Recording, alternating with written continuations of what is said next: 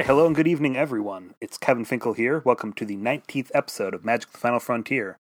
As always on this podcast, we'll be discussing the Frontier format to keep our listeners up to date with what is new, interesting, and powerful in the world of Frontier. And I'm Kevin Handlin, host of the Untap Open League and Frontier Grinder. And we have a very special guest on the show tonight, someone that we've been trying to get on here for a while, Ryan Schwenk, a Frontier lover calling in tonight from Tokyo, Japan. How are you doing this morning, Ryan? Konnichiwa. Hey, Ryan. What's up?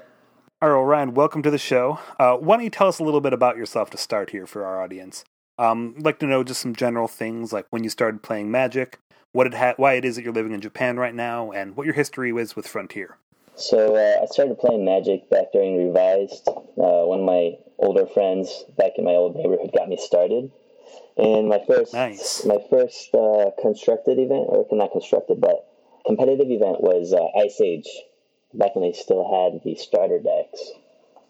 And wow. Yeah, so I played all the way up until Tempest and Stronghold, just collecting, playing with my friends and brother, basically kitchen table Magic. And then I didn't play for like 10 years after that. I went to school, went to college, ended up coming over to Japan to teach English. And it wasn't until, I think, 2010 that I got started playing Magic again. So I missed like all the good cards from like Ravnica and whatnot and Mirrodin. Oh, but you got Return to Ravnica, which is almost better. So yeah, I ended up, I got back in. I mean, I did play like a lot of the, pre-releases for like Shards and, Rise of Eldrazi and stuff like that. But I really didn't get back in playing until I came back to Japan in 2010 from my first stint. And I got started with New Phyrexia. That sounds like a lot of Magic stories, or that sounds like a lot of Magic player stories. They kind of played when they were younger, and then they left and came back. Yeah, that was still during Jace Standard, with Caw-Blade. Oh. Yeah, I think you still got in a really good time. Yeah.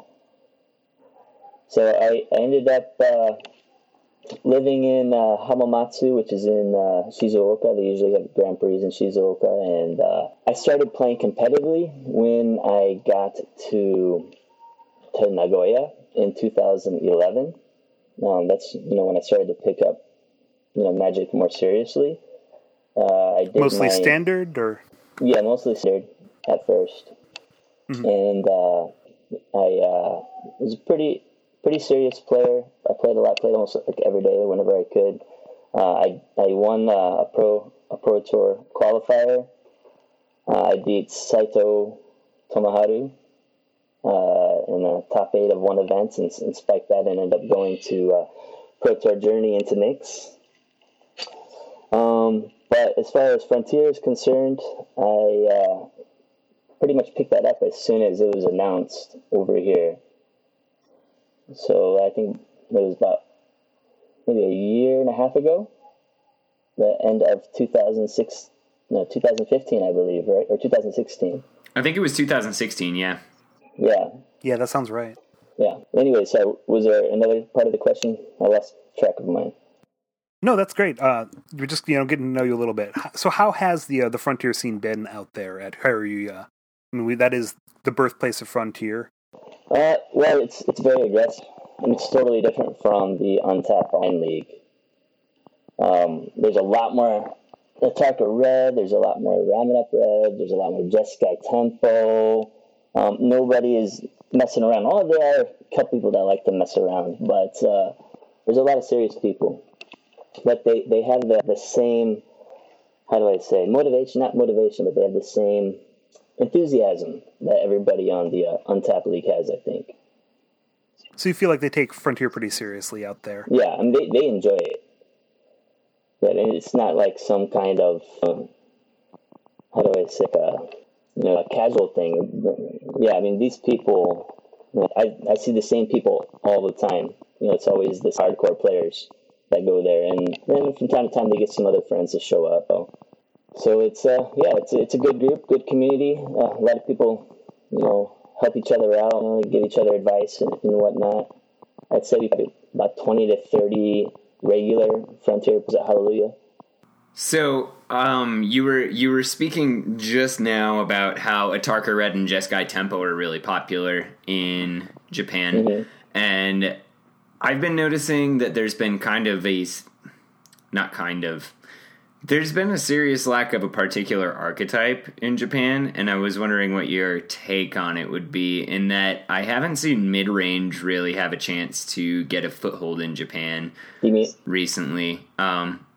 Either because players don't want to play it, or it just like maybe the Japan meta is too fast. Like, what's your take on that? I mean, decks such as like Abzan Aggro or Abzan Minj. Abzan Aggro, Junt Delirium. In terms of slower combo decks, Marvel would be one that comes to mind. We've seen some Marvel, but yeah, really the Abzan deck is what I think of as mid-range. I mean, certainly the Eldrazi deck we've been seeing, but that's kind of a standout just online. I think that the metagame here is really punished. Like, if you a land drop, if you make a mistake, they're gonna capitalize. These players are so technical. They know exactly what to do in any situation.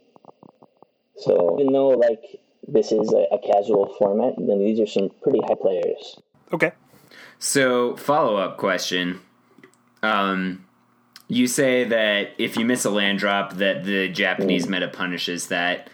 I have found that, in my own personal playing, that Abzan has the card quality to back up a missed land drop, or let's be honest, the mana base in Abzan isn't that great. Comparatively, in the rest of the wedges, it's equally not that great. However, the card quality is not necessarily there. So why do you think that something like Jeskai Tempo with Mantis Riders and Stoke the Flames is able to get a foothold in Japan where Abzan Aggro is not?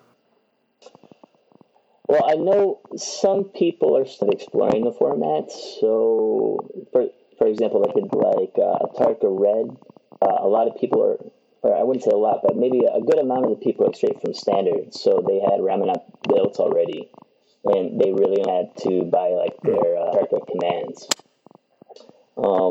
As for the Jeskai deck, I think people just like the evasion. I think right now in the format, it's really hard to deal with flyers. And I think people like to have that chance, that choice to go over the top of other players. I'd agree that there's not a lot of answers to flying, and not a lot of flying outside of Smuggler's Copter, which is usually attacking. So I can see where, in a format where there's more creatures, that the evasion there would be quite useful. Yeah, it's kind of remarkable how few flyers we have in Frontier, and so a card like Smuggler's Copter is able to run away with the game, but Mantis Rider is able to steal it back. And yeah. I don't know if you guys saw the last couple events. There's also a blue-white Flyers deck that's been doing really well. Basically using, I don't think I've seen that one yet. Basically using all the spirits, the old one with Avacyn and Smugglercopter and Queller and stuff like that. It showed up, I believe, in 2 top 8s. So Flyers are dangerous. Yeah, one of our teammates. So Ryan and I are on a testing team together now, at least for the time being. One of our teammates has been really enjoying that blue-white Flyers list and has been trying to innovate Collected Company with it. So it seems like the deck might be able to actually get a shot. I don't know if Favorable Winds... Was that original list running Favorable Winds, Ryan? I think so. I don't know if that card is going to be able to really make headway in Frontier, but I think that whoever was running the blue-white Flyers list is onto something, and it's definitely a classic archetype. So, yeah, there's a lot of ways to save your guys as well. There's Selfless Spirits in there, and Queller can stop any kind of removal. That's at 3 or less. So, it's a good deck. Okay, so Ryan, something that we really wanted to talk about, well, one reason we really wanted you on the show is we know you've been talking with some of the professional Magic players in Japan, You've been trying to grow some interest in the format. Could you tell us a little bit more about that? Who are some of those players? What kind of your plan is with this? Well, I haven't really talked to any of the professionals per se, but I have talked to Saito. I proposed the idea of perhaps having like a future article or a future video series that has players, like pro players in Japan, or hopefully this can spread all over the world eventually. But hopefully he can ask people that work at Hallelujah, like Yuta Takahashi or Kenji Sumura. Hopefully he gets them to try out the format, to play against people, and then afterwards, get them to kind of talk about the format a little bit and, say, what kind of things do they like about it, what do they think it needs. I think it would be a good way to help promote the format a little bit better, and also to create more, visibility. Okay. Mm-hmm. So I'm still waiting to hear back from him. I haven't heard anything yet, so I'm guessing he's talking it over with his staff and seeing how viable it is. But I think it would be a really cool idea. Every month we get like a new matchup against somebody, and maybe these pros will see the format of Defay and find some really cool decks. That'd be really cool. I think that'd be a good way to spread the format. It would work better there than really anywhere else in the world, I think, with the popularity of Frontier there. I also think there's not enough focus on casual play in Frontier. I mean, it's a casual format. I think there's still a lot of brew space. If we focus more on having fun, I think that can attract more players, because right now, if you're thinking of it as a competitive format, there's so many other competitive formats that are trying to use the same player base, and that spreads things really thin. Okay. And that makes sense. We're certainly guilty of that as Spikes, and I think other people have said, hey, make a little more content that's friendly to those newer players to Frontier, or just players that are... So I'm certainly happy to talk a little bit more jank anytime people want to, but that doesn't mean we're not going to focus on what's working for people in Frontier anywhere around the world.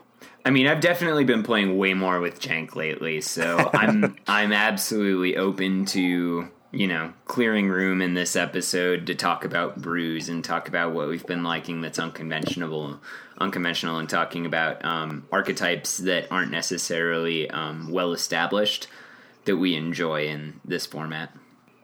Well, I think even some of... I love jank. Yeah, I was going to say, I think that some of the decks that we've seen Ryan place well in tournaments, we've kind of called it out before when we are following these Japanese tournaments, and we see, hey, someone that we know, someone that we play with on our UOL is doing well with these decks, and decks that aren't normally seen, like the Mardu Tokens deck that you've done quite well with. Lately you've been playing this kind of ramp deck. Yeah, still working on that one. Are there any other big signature decks that you want to talk about a little bit? Otherwise, we are gonna touch more on some fun brewy decks later on in the segment tonight. Do you mean other decks like that I've been working on, or do you mean decks that I've seen in the format that I think are kind of interesting? This is your spot to talk about whatever. I'm actually kind of excited about that red-white control deck.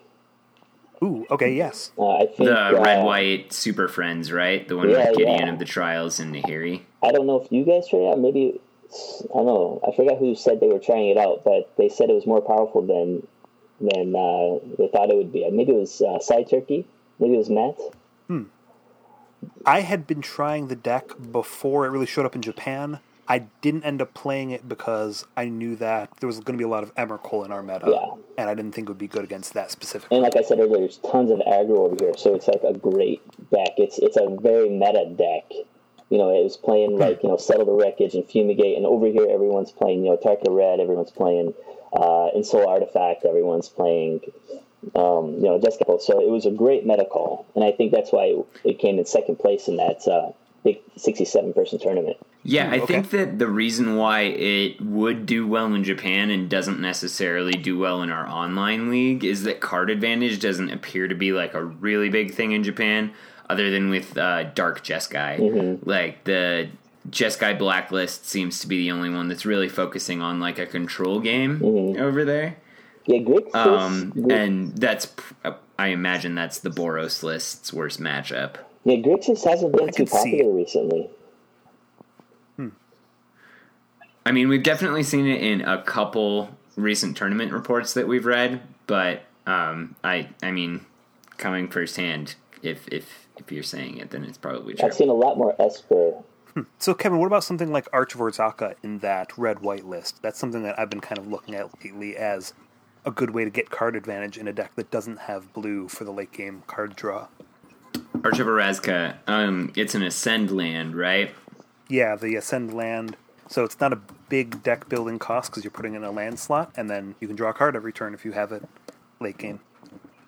Yeah, so, I mean, Ryan will attest to this. But white is particularly great at producing a lot of permanents. Mm-hmm. It certainly is, yes. So I think that Wizards has been looking for a way, most recently, to provide card advantage to white in a way that's repeatable and in a way that's eternal and in a way that is powerful throughout a lot of formats. And I've been looking quite a bit at Arch of Orazka just because, like, it seems like a card that can get it there.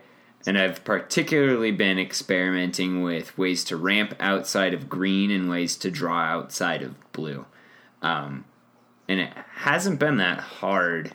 So Ramping, are you thinking things like Legion's Landing, like exactly, like the Knight of the flip White Orchid? lands? I don't know what your take on it is, Ryan, but in my opinion, like the flip lands in the Ixalan block are absolutely groundbreaking. Like Azcanta. Azcanta, Legion's Landing. It helps those dredge decks Vance's so much. blasting cannons. the Profane Procession, the black-white one. The black-white one, yeah.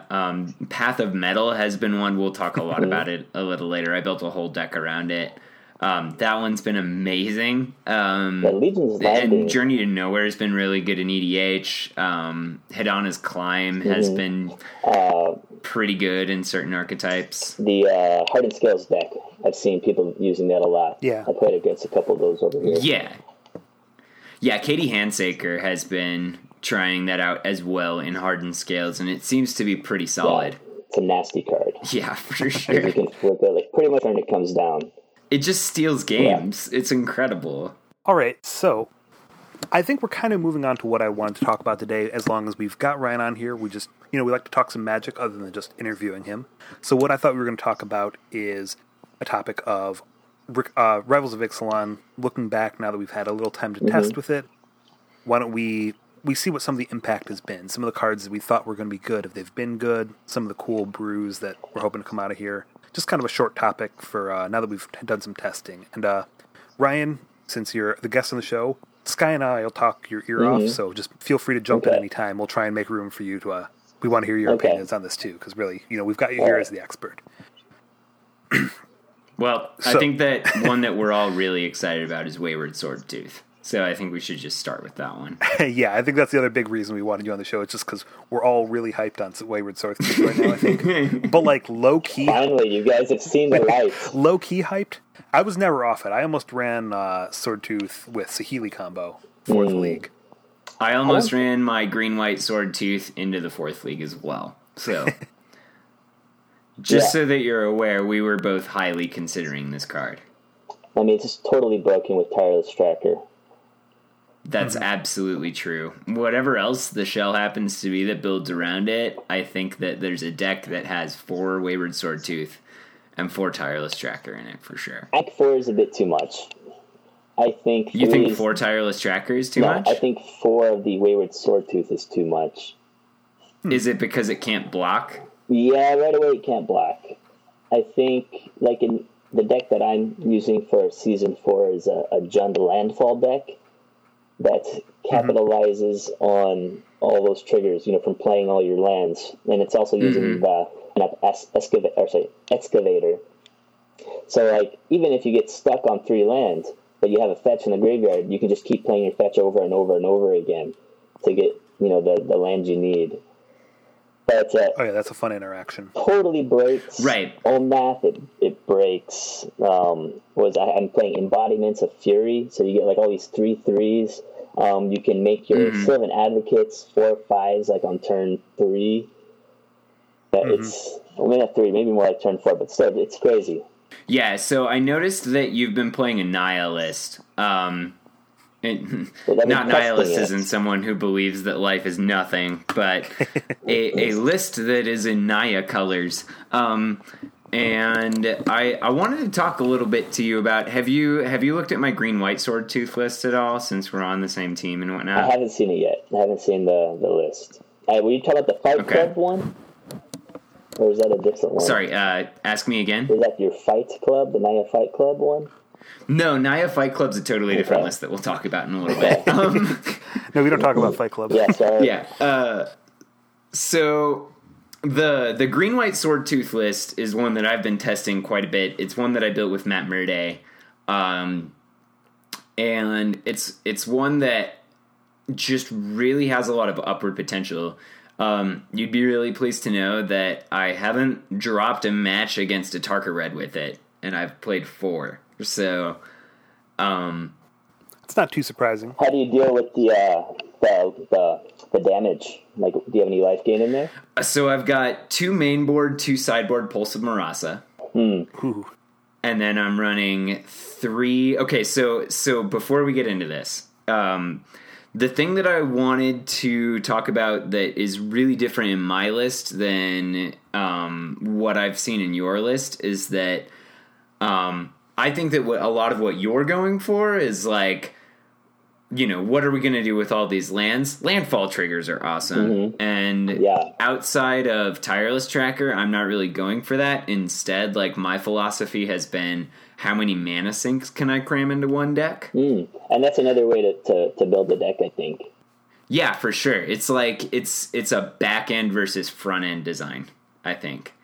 And that just goes to show it's a really good developing archetype. Right. I think that there's a lot of headroom in it, which is something... There's a crazy amount of options. That's what I was going to bring up, is that there's so many options with it. Like, I haven't even really tried Collective Company with it. I have tried See the Unwritten with it, which is quite cool. There's a lot of ways you can go bigger, you can go a little smaller, you can go wide with tokens. You can even go, what I was also testing, and put a combo deck in it, because what I saw is that the biggest problem with the Sword Tooth is that you get hit by a sweeper and everything goes away. So I thought, okay, well, you put Saheeli combo in there. I don't care if there's that. You respond with a sweeper right after. Yeah, exactly. Feel free to tap out on turn 5 or 6 when I'm ramping.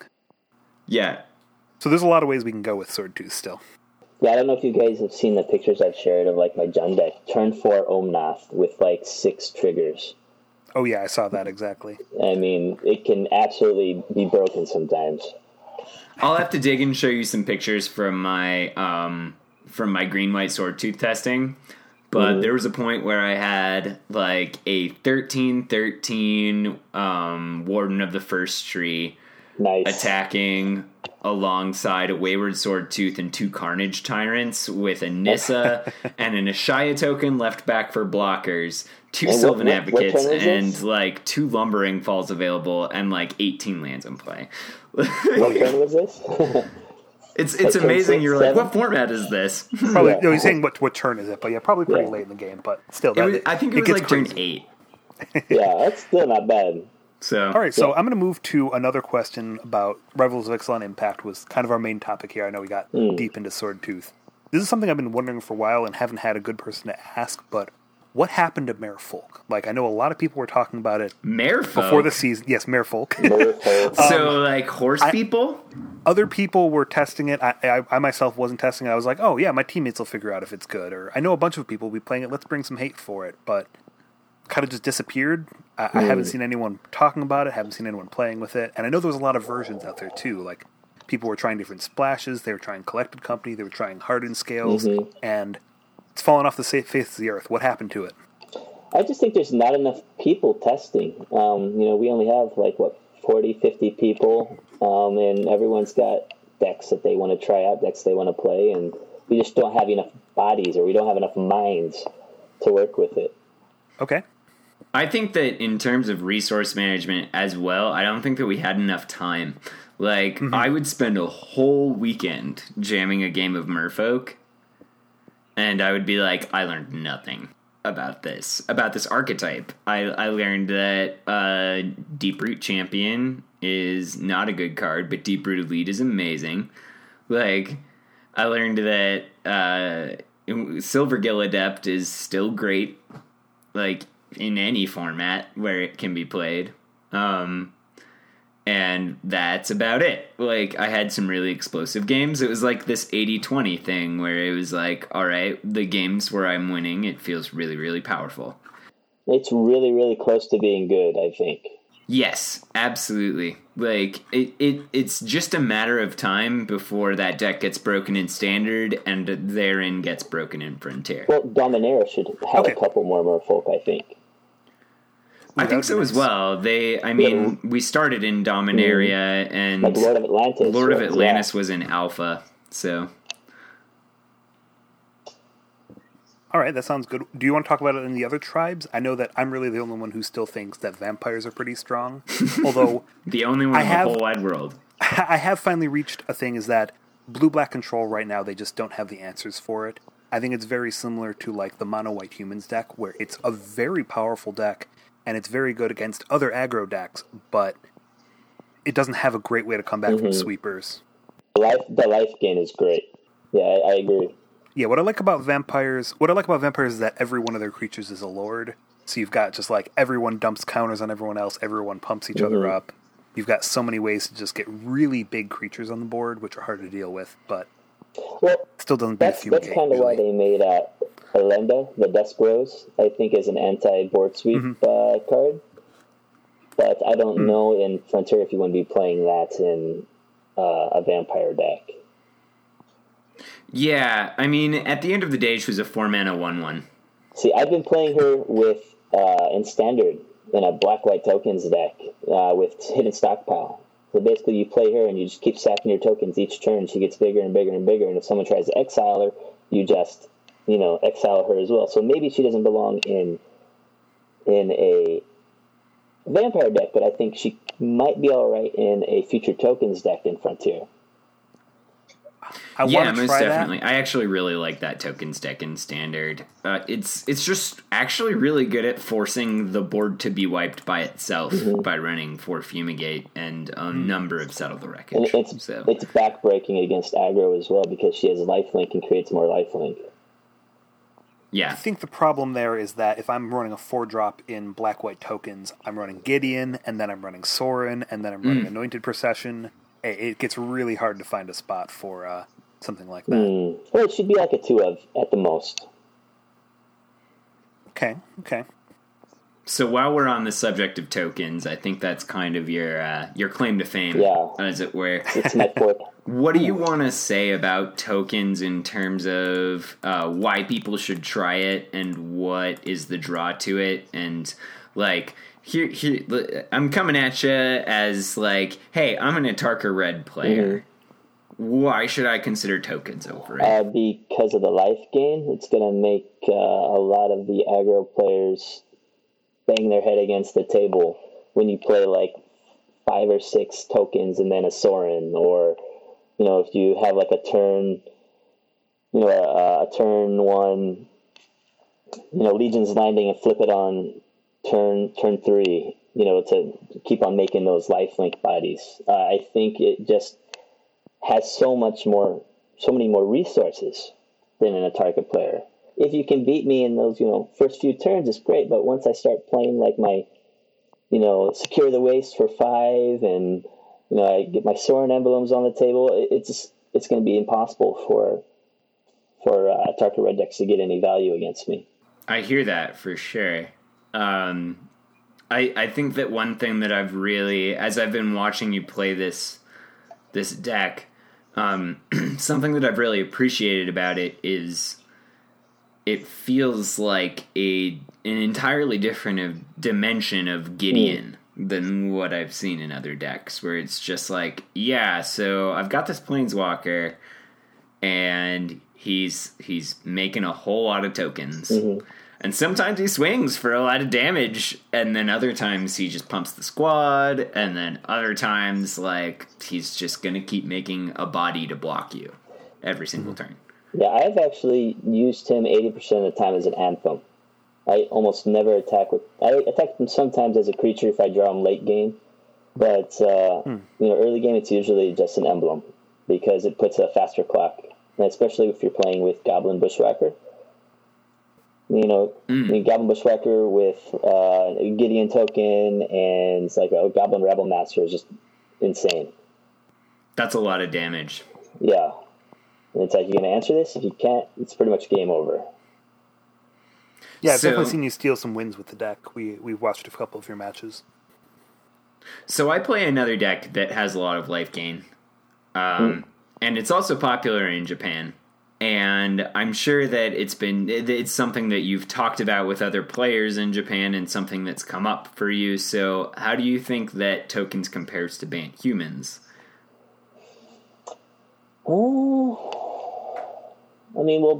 Bant Humans has maybe a lot more answers, I would say. White gives you so many great sideboard choices. When you got Thalia, if you play her early, and my whole idea is swinging or like casting a big Secure the Waste into a Bushwhacker next turn, then that's gonna put a wrench into my plans. So it depends, I think. If I can attack fast enough, if I'm swinging early with a lot of tokens and get like a Gideon emblem down, I think I have a good chance of beating Bant Humans. But later in the game, I think that the game probably goes to Bant Humans just because their creatures are stronger, they're bigger, I can't push through them. So why do you think that Tokens has an appeal over Bant Humans as another deck that produces a lot of creatures and gains a lot of life and has a lot of answers against a red aggro deck? Well, it's better against board wipes. Tokens is amazing against board wipes. Its Languish is nothing to it. What other cards? Like Fumigate isn't a problem. Any of those sorcery speed, board wipes just, I can come back the next turn and attack with like 6 creatures. I just play, Bushwhacker into like a Raise the Alarm with Legion's Landing, and you're down 10. At board wipe. Yeah. So there is something to be said for like the surprising amount of resilience and Tokens just always feel so disposable. It's amazing. Like block with my 1/1. Sorry. Yeah.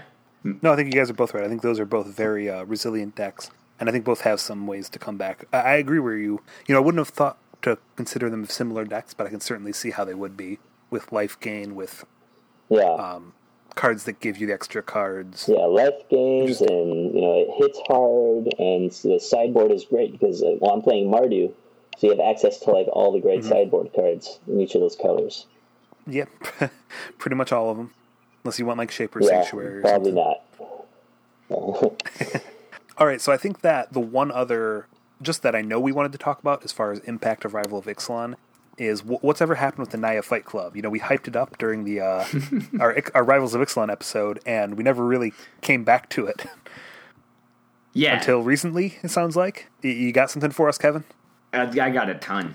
Man. I've been obsessed. I've been on a deep run with this deck. Okay, so here's the question. Is it all about Path of Metal, or are we trying to get these enraged triggers? Are you playing like the 2/2 that becomes a 4/4 and the 4/5 that draws cards, or are we just going Path of Metal, ways to flip it, and Path of Metal, ways to flip it, and surprisingly a lot of indestructible and a lot of above curve bodies. So basically, like, the thing that I have found to have... Okay, so, like, the thing that, like, really turns heads in the deck is Reckless Rage. Oh, that card is sweet. So that's another one coming out of Rivals. Yeah. So, basically, like, the massive appeal to it is that every creature in the deck other than Thalia, Heretic Cathar, can live a Reckless Rage. And so, because of that, like, you can just, like, attack with a Sylvan Advocate and do 2 damage because they're like, yeah, I mean, I don't want to block that, whatever. And then you destroy their creature that is planning to attack you for 3 damage next turn. And that's really appealing. And Monastery Swiftspear is the 1-drop that I picked that the reason why I like it is because it has a surprising amount of synergy with Dromoka's command and with Reckless Rage and with Path of Metal, where it's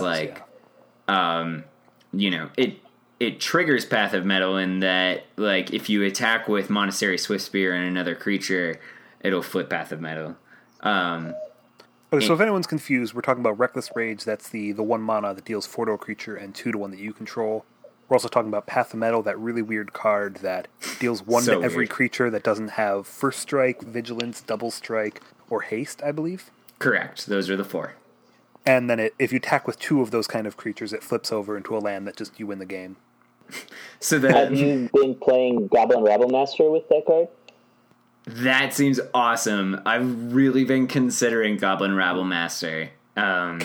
What is the wording on that? Haste tokens. Do those tokens keep haste after the turn they come down? They have haste. Yeah, they just have haste. Tokens with haste. Okay, good. Because some of them are those creatures gain haste. That's really interesting. Yeah, I played that at a Frontier event a couple weeks ago, and I asked the judge. He's like, "Yeah, they have haste." Oh, wow. So, yeah. What's your take been on Path of Metal? Because, that's definitely what I wanted to build the deck around, and that's really what's been really impressive are Reckless Rage and Path of Metal being, like, the best parts of the deck. What's my take? What's your take on Path of Metal? I think it needs a couple more cards before it can really be competitive. Right now, if you're just playing, like, your Monastery Swiftspears and whatnot, I mean, what's the difference between that and, like, a mono-red deck? Yeah, that's a lot of what Matt's been asking me, because he has been really gunning for Naya Fight Club to be an actual deck, because Path of Metal is just a really impressive card. And I think the question right now is, what's the right combination of Vigilance, Haste, and First Strike creatures that you want to be playing? And Menace, doesn't that one work too? It sounds more like a mid-range deck to me than an aggro deck. Yeah, that's something that he said. And it plays a lot like a mid-range deck, except that it spills its hand like an aggro deck more. So it plays late game pretty well in that you've got like Ronus and Gideon and Thalia and Hazaret all kind of getting in there. And then like you flip this land that's really good that pretty much just says like, don't attack into me or your creature's going to die. And like... If you decide not to attack, I'm just going to do 2 damage to you every turn. So, yep. So, Sky, are you running the or Kevin? Are you running the one of the other things I really like with Reckless Rage is Soulfire Grandmaster? Are you running that in the main or the sideboard? I'm not, because it doesn't synergize with Path of Metal very well. I guess so, but you play it and you gain 6 with that in play. Against something like a Tarka Red, that seems really, really strong. I mean, yeah, but it doesn't flip it. And, like, the thing that I'm focused on with that card is I want to flip it. Okay, so you're a little bit all in on that Path of Metal? For sure. Yeah, okay. That's what I built the deck around this time. So... All right, guys, why don't we talk just general? I mean, those are kind of the topics I really want to discuss. Do you have any other real rivals of Ixalan cards that you think this is something that's super affected the meta, or that you think may in the future? Sorry, have you guys talked about Jadelight Ranger yet in Frontier? No. So, I mean, I tried to bring up Merfolk. I think a lot of the Merfolk haven't been seeing the play they maybe could be. Like, Jadelight Ranger has been showing up in the... Hearted Scales decks over here. I think I've seen that a couple times because, you play it and you get like a total of 4 counters on it. Possibly, yeah. If you explore it twice. Now, it does stand out. There was a time my opponent played the Jadelight Ranger. He had, I think, a Hardened Scales and a Snake in play, and I hit it with 1 ping off of my Walking Ballista, and he just he rethought his whole life. In response to explore before yes, in you response do the to thing. explore before it gets eight counters or whatever it gets. But as a mana fixer as well, I think not only in Hardened Scales, I think Jade Light Ranger could show up in a lot of other like green mid-range strategies. Okay, yeah, that's a good question, because I think that's something that Matt, who, again, isn't on the show tonight, but Tim and I were talking about a little bit, is how good this kind of creature is in just sort of a green aggressive deck that wants to fill its graveyard. Like you've got more this like beat down than aggro. Yeah. So something that we have in Frontier that isn't available in Standard that I've really been enjoying is that you can run a lot of bicycle lands in a deck. Mm-hmm. Because our shards are better than our wedges. Yes. So I don't know if you guys have played green-red monsters in Standard at all, but certainly, yes. the thing that like really impresses me about Jade Light Ranger in that deck is that like, oh, okay, sure, I draw 2 lands. Yeah, but one of them is this, what's the red-green one? I think it's Sheltered Thicket. No, that's green-white. Oh, that sounds shoot. I think that's correct. The one with the pointy things. It might be Sheltered Thicket. Yeah, 'cause I think anyway, so you draw the red-green cycling land, and it's like, oh, okay, well, I didn't lose anything because I wanted to, I wanted to get card advantage, and now I can turn this into a real card. So, oh, you were right on Sheltered Thicket. Nice. Yeah. So I've been thinking about, well, like, what if we did this in a Jund list? Like, what if we did this in a Bant list, where it's just like, all right, we're playing a Jade Light Ranger, and you get 2 cycling lands, and you can turn one of them into a Tireless Tracker and get a clue off the other one, or whatever it happens to be. Like, I think that is ground that can be broken. Or you throw away a Scrap Heap Scrounger into your yard, something like that. Right, exactly, where it's just like, like, the thing that I really like about that deck is that it enjoys both sides of Explore. It wants to hit its land drops, and it also wants to be getting big creatures. So yeah, I think that's where Explore is at its best, is when you want the card in the yard, or you want the card draw, or like where both sides are good. Right. Well, I mean, technically all 3 sides. Yeah, because you could also leave it on top. That's like when I was playing with the Branchwalker. It would be, okay, if it's a collective company, I'm leaving it on top. If it's a creature, I'm putting in the yard, and the only other things in the deck are lands that I'll draw. Right, and then you'll have card advantage. So, All right, any other cards from Rebels of Ixalan that you guys want to give one last kind of shout-out to here? Yeah, I kind of like Ghalta, Primal Hunger. If we're talking about trying to make mid-range decks work, I think Ghalta deserves a mention. True, we did kind of forget about her, because she was one of the first things spoiled was Ghalta. Mm-hmm. Like, I tried her out in a See the Unwritten deck. You're putting out all these bodies on the floor, and especially with all the mana creatures. Even if you're just playing mana creatures first couple turns, you can get her out on like turn 4 maybe. Ryan, we got to compare notes, because I have a sweet See the Unwritten list that's kind of been a nice. I really want you two to talk, because like your lists look really similar to me. It's collective company for fatties. You get that Swordtooth or the Sawtooth again. Sawtooth is great. Oh yeah, Swordtooth. Yeah, I'm playing Ronus, and I think I could play Swordtooth in there as well instead of more mana creatures. I'd rather have Swordtooth than mana creatures. I've been running Whisperwood Elemental, which is really hard to kill right now, I think, in the format, and is another nice way to stop the sweepers, which otherwise hurt the deck. Mm-hmm. Plus, trend that we're seeing, at least in the online league, where you want creatures that don't get hit by Fatal Push. Mm-hmm. Yeah, I'm updating. And you want creatures that also don't get hit by Languish. Mm-hmm. Yeah. I'm updating a list for Season 5, and I'm trying to do that thing just as you said. I'm trying to have more creatures that don't die to push. Without losing to the aggro decks. Yeah, that's kind of the And like, I think that the reason why like Tireless Tracker stands out in terms of why I'm okay with losing Tracker to Fatal Push is that like, if my Tracker resolves, I'm pretty much drawing 3 cards off of her. Mm-hmm. Like, I'm fine with that. I'm gonna crack a fetch, and then I'm gonna play another fetch, crack that, and then draw a card immediately. While I'm thinking about this ramp deck, one thing I forgot to mention with the Swordtooth earlier, is Feed the Clan. That card is kind of been under the radar, but along with the Swordtooth is always on, and 2 mana gain 10 is just such an I win button against Tatarka Red. Oh yeah, most definitely. I think that green has a lot of life gain options that have been very underplayed. Ooh,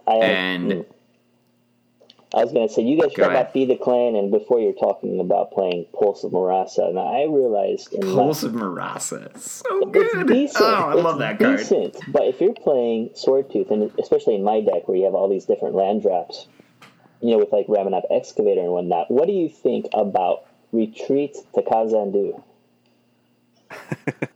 Let me tell you about Retreat to Kazandu, because I actually have this deck in paper. It's mono green with main deck Retreat to Kazandu, and oh god, what is that card? The 6 mana Colonian Twin Grove. It's total jank, especially now that there's better ramp options. But like, I just had to call out that card could be a lot of fun. I gotta admit, I'm really not focused on landfall triggers in this. I'm looking at ways to utilize my lands. So, I think as far as that specific slot, I would probably run the... what is the 0-3? The Jedi Offshoot. Jedi Offshoot. I'd probably run that before I would run But it can't be aggressive. Retreat. That's what I don't like about it. Yeah. So I guess it's... Do you want to be gaining life, or do you want to be aggressive? Because like in retreats, if you're fetching, you're gaining 3 life each time you fetch. Instead of just having to play 3 lands to gain 3 life off Jedi. Yeah, but the thing that's really important to me about life gain in decks is what are you doing with that life that you gained, right? Like the reason why I really like Glory Bound Initiate with Dromoka's command is because like I'm removing a creature, I am time walking 2 turns, and here's the thing. I am also doing 5 damage to your face. Ryan, I don't quite see your deck as really racing the Atarka decks. I feel like you get bigger and then they can't attack at all. So you'd rather gain the life a little early, have the blocker. You don't want to go into the red too early. You need to survive until you can just smash them. Mm-hmm. Okay. And also it gives you the option to put +1/+1 counters. So if you don't need the life, you can turn all of your mana creatures or your smaller guys into like huge beaters as well. Yeah. So I'm going to give you an opportunity to talk about it because I actually really like this card in a different deck in a different format. So tell us a little bit about how you've been digging Emiria Shepherd in your landfall decks. Well, that's or him? New one. Oh, I don't know. He's been trying it too. Finkel, I know that you've wanted to talk about Emiria Shepherd, so you'll probably cut in at some point, but yeah. I mean, I don't think I rebuilt my deck with Swordtooth now that Emiria Shepherd's around, but there's certainly an option there.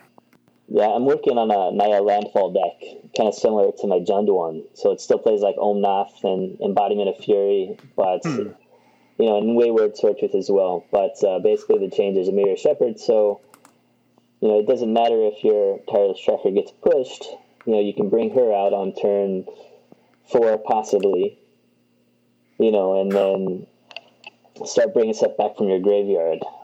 And it seems good. It seems kind of grindy, though. Yeah, I've seen that card. You basically play it, and you have a land drop right away and just win the game. Like, I've done it, and, I'll grab something like the, what's the Hydra that grabs you a land, and then you grab something else, you'll pick up the Renegade Rallier from your graveyard, grab a land from your graveyard, draw a bunch of cards. You can kind of loop with that and just instantly win with that card, but I don't think it's quite there. You didn't like Renegade Rallier in that deck? I didn't think there was. I mean, other than fetches, if you don't draw a fetch, I mean, how are you going to, get any value out of it? Because there's not a lot of 1 or 2 drops, at least in my build. Man, that's where I think we absolutely disagree on that because, like, I've been playing a deck that has a lot of 1 drops and a lot of 2 drops, and so like I'm running like 4 Sylvan Advocate, 2 Duskwatch Recruiter, and then 3 Warden of the First Tree and 4 Elvish Mystic. So I'm totally fine to like swing an Elvish Mystic into I'll trump it with I'll block it with my Rhino. Okay, cool. I'll Renegade Rallier. So the mana deck does a lot better with it, I think. Yeah, for sure. So that's where I'm at is like I think that Renegade Rallier is better in a deck that has mana sinks. Okay. And then if you just want to smash with landfall triggers, then it's probably not as useful. I don't know if that's the deck for it. Maybe not. Yeah, I'm with you there. So kind of wrapping up what we're main topic here, we've gone a little bit off track, is Rivals of Ixalan, some of the impact. we knew some of the big cards. We're still working on some of the cards we wanted to be good. I don't think there was anything that we were like, oh, this is going to be amazing, and then it just flopped. I feel like we were pretty reserved with our initial ratings. So I'm going to kind of bring us to the wrap-up of the show. As you guys are hearing, we're back with our weekly cast now. We should have our Untapped Open League top 8 locked. I think we've got it technically locked, but we're waiting on some breakers. So we'll tweet that out when it's done. For our upcoming cast, something we're really excited about, I think we're going to be talking about what we're looking for in Dominaria as what we're thinking might be some options, what we're really hoping to see out of the set. That's something that I know Matt is crazy excited about. I'm quite excited. Something I'm really looking forward to. But if you guys have anything you're excited about and you want to tell us before the cast, you can tweet us at MTG Frontier.